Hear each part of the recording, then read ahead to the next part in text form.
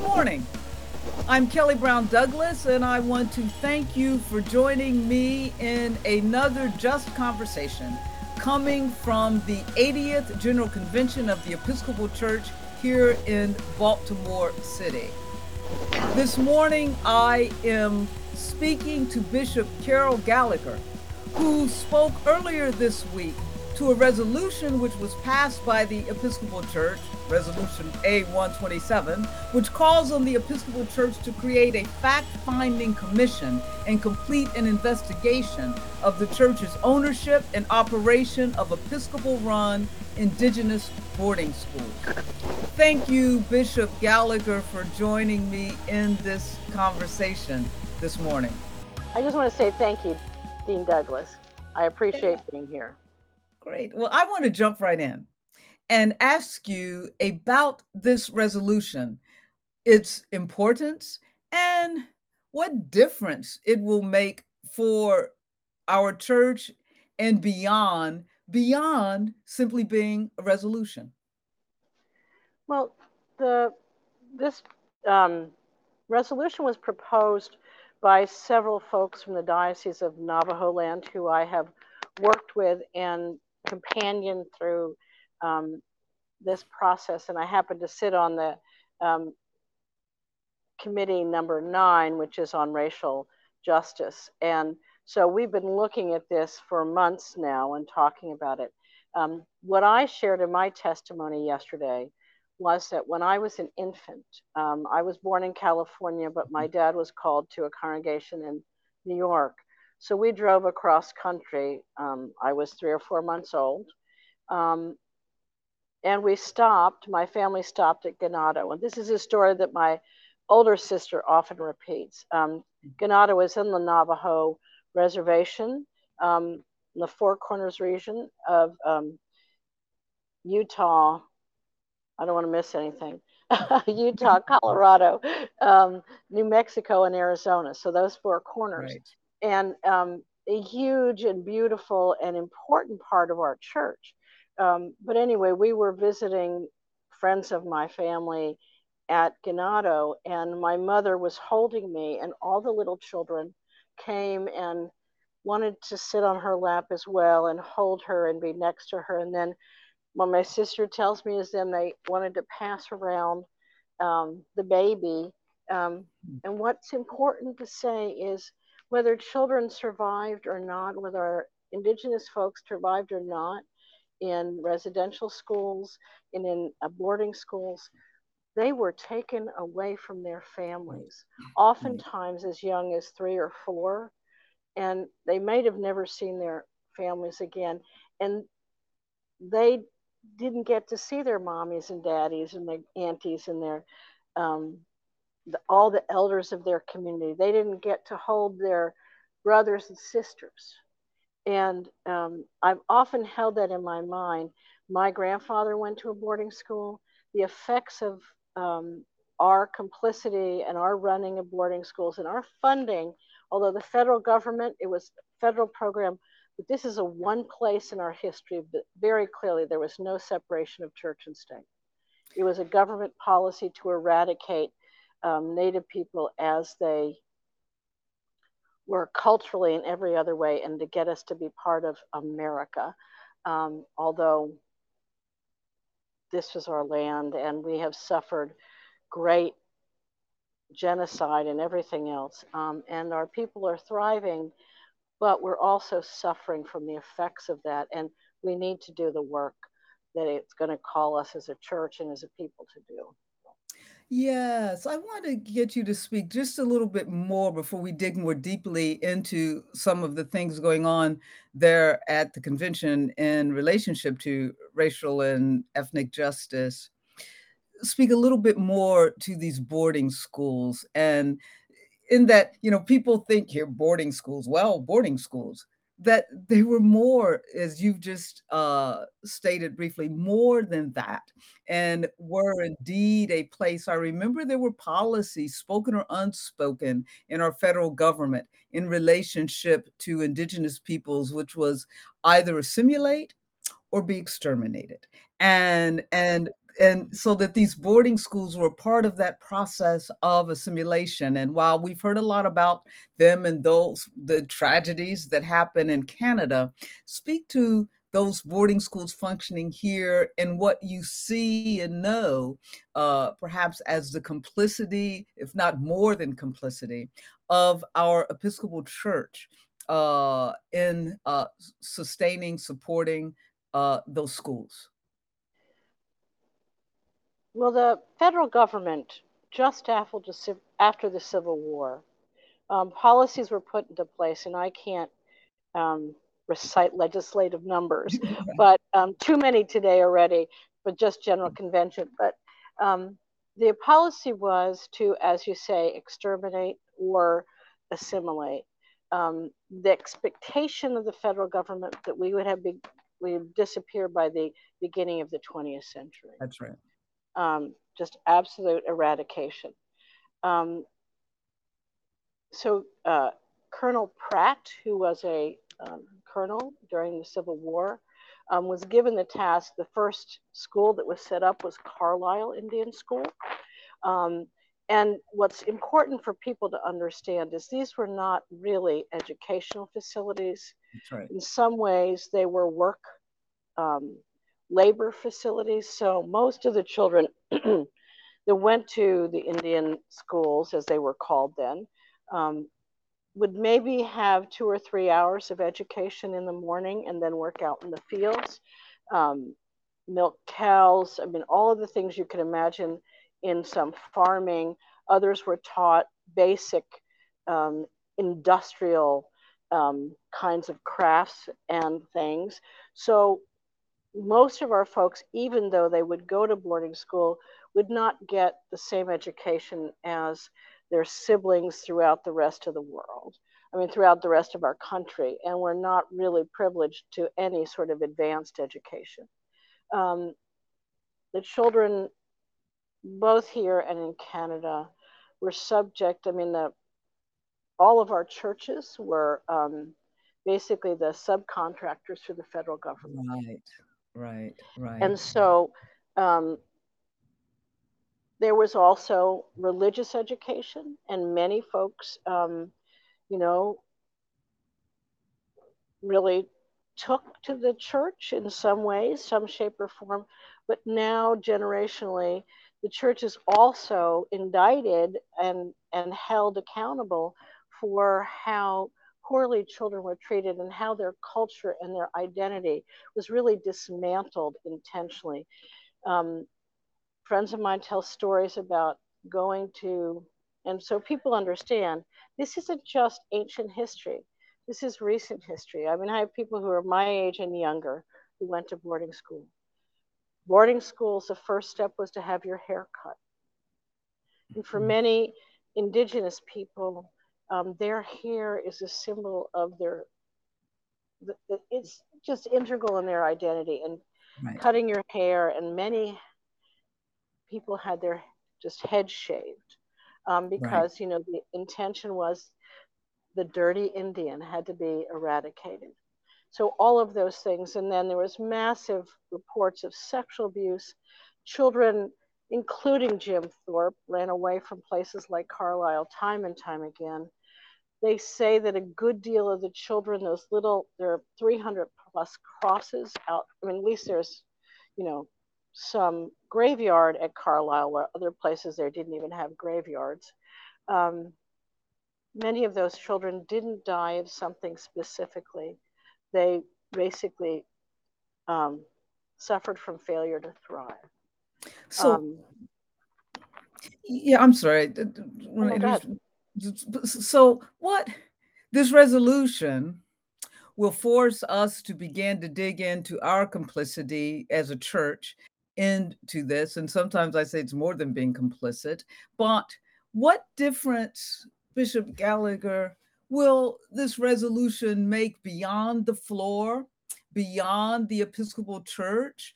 What will it move? We're famous for making resolutions. Some 400 and so were on the before the convention this year, and but we leave Baltimore and we've made these resolutions, and we don't show up in ways beyond that. So, what do you hope, or what difference is this resolution going to make that others haven't made when it really comes to responding to the trauma, the historical trauma of these boarding schools and other kind of racial injustices? I think one of the most important parts of this, and it's, you know, indigenous leadership, Navajo leadership, and other leadership who are proposing this and supporting this. The first stage of this is an in-depth listening and hearing people's stories. The other part of it is going to the archive and looking how the church bought or took native land for some of these schools, but also how we as a church treated our indigenous people. So we are following in somewhat what happened in Canada, which started 20 years ago or more, in, listening and coming to a place of honoring people's culture and identity and language. Many of the children were thrown together with 20 or 30 different tribes. None of them could speak English. So being able to pull out those stories and to have people honestly listen to, and then figure out what kind of reparations need to be done. Bishop Sutton this morning preached about how important reparations are in repairing the breach. And so I don't know what the next steps are, because as Native people, we want to sit with listening until we can embody and be moved as a community in consensus to what we're going to invite the church to do. Speaking of inviting the church into some kind of action, both you and I sit on the Theological Commission for the House of Bishops. And we, of course, just put out a report on white supremacy, reparations, etc. Our country still is in the midst of this a crisis, a moment, if you will, where we are beginning to see the impact of white Christian nationalism, white supremacy upon our democracy as a whole. And it's my understanding that this was a discussion that erupted, if you will, on the floor of the House of Bishops last night. Can you speak to that? And what do you hope comes out of this? You know, we're meeting in the middle of a crisis, what I like to say, a Kairos time in our church. And so, you know, it's time for prayer and listening. Those things are important. What's the next thing? What does it mean that erupted on our floor? What do you hope happens? Well, Kelly, you may not want to hear this, but it's probably likely that the theology committee will be charged. Oh no, I got something this morning that said that we are charged. Yes. We're going to have more work to do, but I think it can't stay just in a theology committee. And one of the gifts of last night in the House of Bishops was the honest reflection by our presiding bishop, Michael, who I've been honored to be long time. We actually met here in Baltimore when I was in the process. This is my home diocese. But Michael last night reflected on the reality of where we are as a country and as the divisions, and that our democracy is in trouble.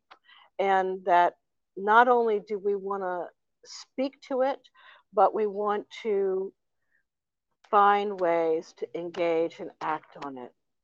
He spoke of it as being almost, we are at the same place as we were at the civil rights movement.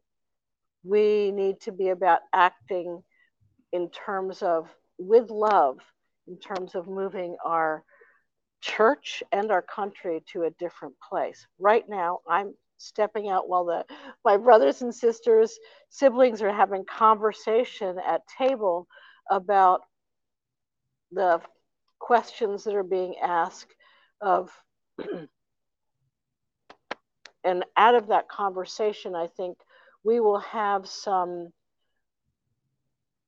very specific questions in language for the theology community to wrestle with. But then there are also other people who are already in the process. The Diocese of Washington, the Diocese of Missouri, working with the Methodists on some programs that they've already put into place. So some of it is my prayer, my hope, is it's not just words and not just something more for us to write and then to read, but for us to actually put it into action so that we're in communities on the streets with people, um, standing in those places that the church rarely wants to stand, but that's where we're being called. Yeah, let me get you back to those conversations and out of here with this question, Bishop Gallagher. What what do you want to see happen once the church leaves Baltimore, even as the church has been in Baltimore? What has been the biggest challenge from your perspective of what it means to be in a city like Baltimore? And what would you like to see in the way in which being there shapes, reshapes our church? Now, as I have lived in Baltimore for, I added up the other day, 17 years in my life. My husband, 23 years. I mean, we both came to here to go to college, um, had two children here. I mean, this city is I'm in my heart. Hmm. And the saddest part for me right now is that because of the shortened convention, we don't have an opportunity to engage very much with the people involved. That's right. We're not doing any of those things like going to local churches and to hear the choir sing and to touch and interact. And I understand the need for those restrictions, but we're coming to Baltimore in a very sanitized, unrelational way. And, I said to many people, I need to come back, so that Baltimore can indwell me more. This Mm. is a city of incredible thriving despite incredible discrimination. But I came into adulthood in this place. It was much more um, integrated than the place I serve now and pretty much everywhere else I've ever served. This city has a lot to teach because it was always sort of in the shadow of DC, That's right. with the big mouths and the big attitudes and all that kind of stuff. This is a working class city with an edgy, kind of gritty sense of we can do this. And I wish that we had been able, people who come here would have been able to absorb more of that. And people who are willing to work. And I'm hoping we go from here at least imbued with that sense of tenacious hope that despite the scars and the you know difficulties we have, that we're willing to work for justice wherever we are and take that with us. That's a good place to end. And I think a good description as well of Baltimore, a place with tenacious hope. And you hope that our church takes that away and works toward Absolutely. justice. Thank you so much, Bishop Thank Gallagher, for this conversation, for your work, and good luck as you continue that difficult work in the remaining days of the General Convention. Thank you, thank you. Every blessing to you. and to you. For our second interview, I am speaking with Dee Watkins, who is the editor at large at Salon and a New York Times bestselling author. I speak with Dee about growing up in Baltimore and some of the generational hardships that young people face growing up in urban areas such as Baltimore. We also talk about his new memoir, Black Boy Smile, which is a story of redemption and resilience and how he matured, if you will, into the Dee Watkins we know today. I hope you enjoy my conversation with Dee Watkins as much as I enjoyed having it. But let me jump right in with the first question. As I've said to you, Episcopalians are holding their National General Convention in your city of Baltimore as we speak. Thousands of church leaders from the Episcopal denomination will be flooding into Baltimore. So it's easy to come to Baltimore and not see Baltimore. It's easy to go back and forth between the convention center and the hotels and in meetings and leave and not see Baltimore. And for me, Baltimore in so many ways reflects many things and inequities and injustices in America. And it certainly reflects the issue of race in America. So, Dee, what is the story that Baltimore tells that you would like the church to hear about race in America and hence in Baltimore? I would want the church to know that race is a made up thing. It's not it's not even real yet. We've brought into this idea. We bought into this idea of race for such a long time and allowed it to cast these systems that unfortunately oppress people, have been oppressing people from generations, and we're still dealing with that. So one thing I never do is I never try to give groups of people the responsibility of swooping in and saving problems. Like, it's not going to happen during the conference. It's not going to happen on a weekend. I remember when I first started out years ago, I went to a college and they heard about some of the work I was doing inside the jail, teaching writing workshops and helping people learn how to tell their stories for everybody. And they were so inspired that they created this Dee Watkins Day of Service. And they had all these T-shirts printed up that said a day of service. And I said, I'm honored that you guys made these shirts. I don't need my name on a shirt. I'm not that kind of person, but it kind of bothers me that that we're sending a message of a day of service as if we can solve a problem in a day. These problems take a lifetime of commitment. Going back to your question about the idea of race, how we see Black people in this country, this is, hundreds of years of flawed information, of bad stereotypes, of harsh generalizations. They're not going to be undone in a conference or, after somebody writes a pretty essay or delivers a powerful speech. It is a lifetime commitment. So the problems, the progress that they see in Baltimore, just know it's connected to decades and decades of work. The problems that they see, just know they're also the product of hundreds of years of oppression and people trying to fight against that. So none of these things are simple.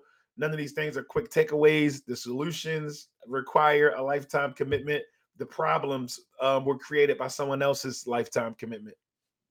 I want to follow up on a couple of things you said there. And one, and I like this notion of commitment, and the church has to recognize and claim a lifetime commitment. But I want to go back before I follow up on that and something else that you said.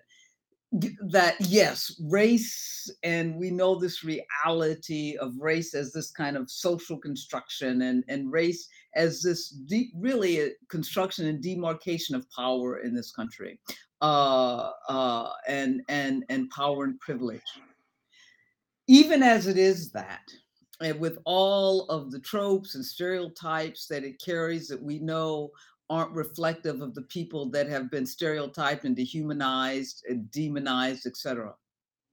it also plays itself out in real ways. If we're talking about whiteness and the privileges of whiteness and white supremacy, and what are the ways that it plays itself out? Let's say in Baltimore, we know, the realities of segregation, redlining, and all of that. But what's happening in terms of Baltimore public school systems, poverty, et cetera? Can you speak? And this is the Baltimore that people aren't even going to see. They'll want to ignore the realities of the way in which Baltimore, let's put it this way, has been raced. Um, so I think that the coolest or the easiest way for me to put it is what's won't you tell me one subject in school you didn't like when you were coming up? When you were coming up?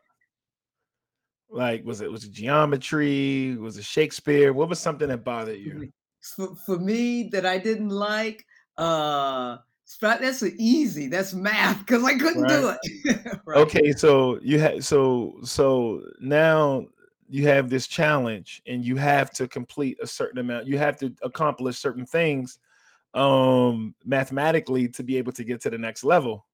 So, in Baltimore, there are kids who are fighting to be able to accomplish those things so that they can get to the next level of school. The only difference is in Baltimore, they have to do it inside of a building that doesn't have heat or AC. That's right. So the content is already difficult.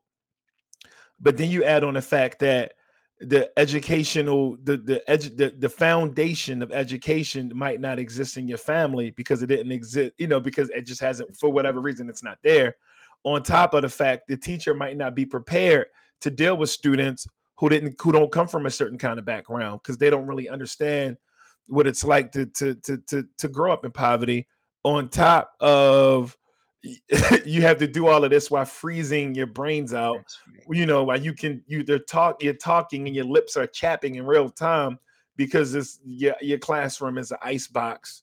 And that is like the root. And I'm not saying it's just education, but that is That's that right. is that is a huge part of the foundation, directly connected to the problems that people may see or they might not see. So if you're in the city or if you're planning on visiting the city and you hear people talking about, oh, Baltimore has all of this crime, well, you know the people here, we're not inherently criminals. Right. We're just a part of a bigger failed system. When I was growing up, I felt like I didn't have a stake in society.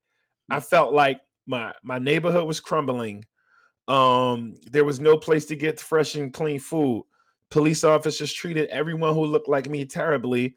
And then I would go to school where education was just almost like a joke, even to the people who worked there. All of these things add up to a mentality of a person who feels like they are set to inherit nothing. And when you feel like that, you act as such.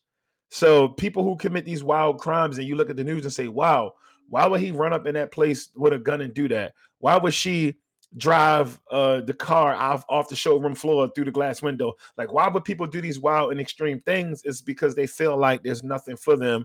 And society does a great job at telling them and showing them that it's not. So you people are probably going to see a lot of things. They're going to see divestment in certain neighborhoods. They're going to see they're going to see beauty. They're going to see people who figured out ways to find beauty in the midst of it all. And then they're going to see people who are walking in line trying to figure out if they're going to go left or right and what does that look like. But just know if it's anything negative, it's kind of connected to the same problems that have been around for a long time. People need hope. People need to know that if they work hard, then that hard work is going to pay off. Right now, a lot of people feel like they can work all day long and they get nothing for it. No, thank you for that. Yes. And just that reality. I often, as I think I shared with you, my son lives in Baltimore and he often says, so why would you go to school when you're going to freeze in the school? Or in the summertime when it gets hot. These schools aren't air conditioned. How do you expect somebody to learn? And we know that it's hard to focus when we're hungry. So think about kids who are coming hungry every day. Again, these are issues that, and I love the way you emphasize people aren't criminals. We're criminalizing them by for trapping them in conditions that really don't sustain or breed life or hope. And these I would say you can take it one step further. Like if you have a teacher in a school, you know that teacher went to college and had to pass a certain amount of like a praxis test to be able to hold that position. However, they work in an environment where they don't have AC or heat. So it's even looking like there's no hope for them. Why would I want to grow up and be like you and you're freezing and or you're working in an environment that's 90 degrees and the only person that has AC in the summertime is the principal, like maybe, so you have to think about it like that as well. Sorry, I didn't mean to cut you off. No, that's no. Yes, you're right. So let me follow up on that and your answer to the first question in relationship is to you can't just come in and think you're going to solve a problem in a weekend, or a day of service doesn't cut it. And we know that oftentimes this becomes the response of many organizations and good meaning folk, but most it seems to me egregiously of the church. And so, charity does not is not justice, and a day of service doesn't in any way begin to change the realities in which people are forced to live. You have said, I can't remember if it was in an interview or one of your articles that I read, or one of your books, you said that you don't need to be a voice for the voiceless, just pass the mic. What would that look like for the church? What's passing the mic look like for a church coming into Baltimore, or good meaning people who want to be in solidarity? It looks like and the quote is for I'm slipping on her name, but it's Dr. Saud Kabir. I'm slipping on her name. Sorry. Oh yes, it was in an interview. Yes. Yeah, I don't have it. I don't have it right in front of me. But what it looks like to me, this is just my opinion, is instead of swooping in, looking at people and telling them what they need, swoop in, listen to them, and work together at accomplishing goals. That's what it looks like to me. Too many times, like I've saw this in real time. I've saw some people, the community would, we would do like a sneaker drive and somebody will pull up with a bunch of coats. Coats, we have coats, we have coats. Why aren't you happy jumping up and down and dancing? We giving you coats. And it's like, well, nobody asked for coats. Like we have coats for 4 years, back. We asked for sneakers.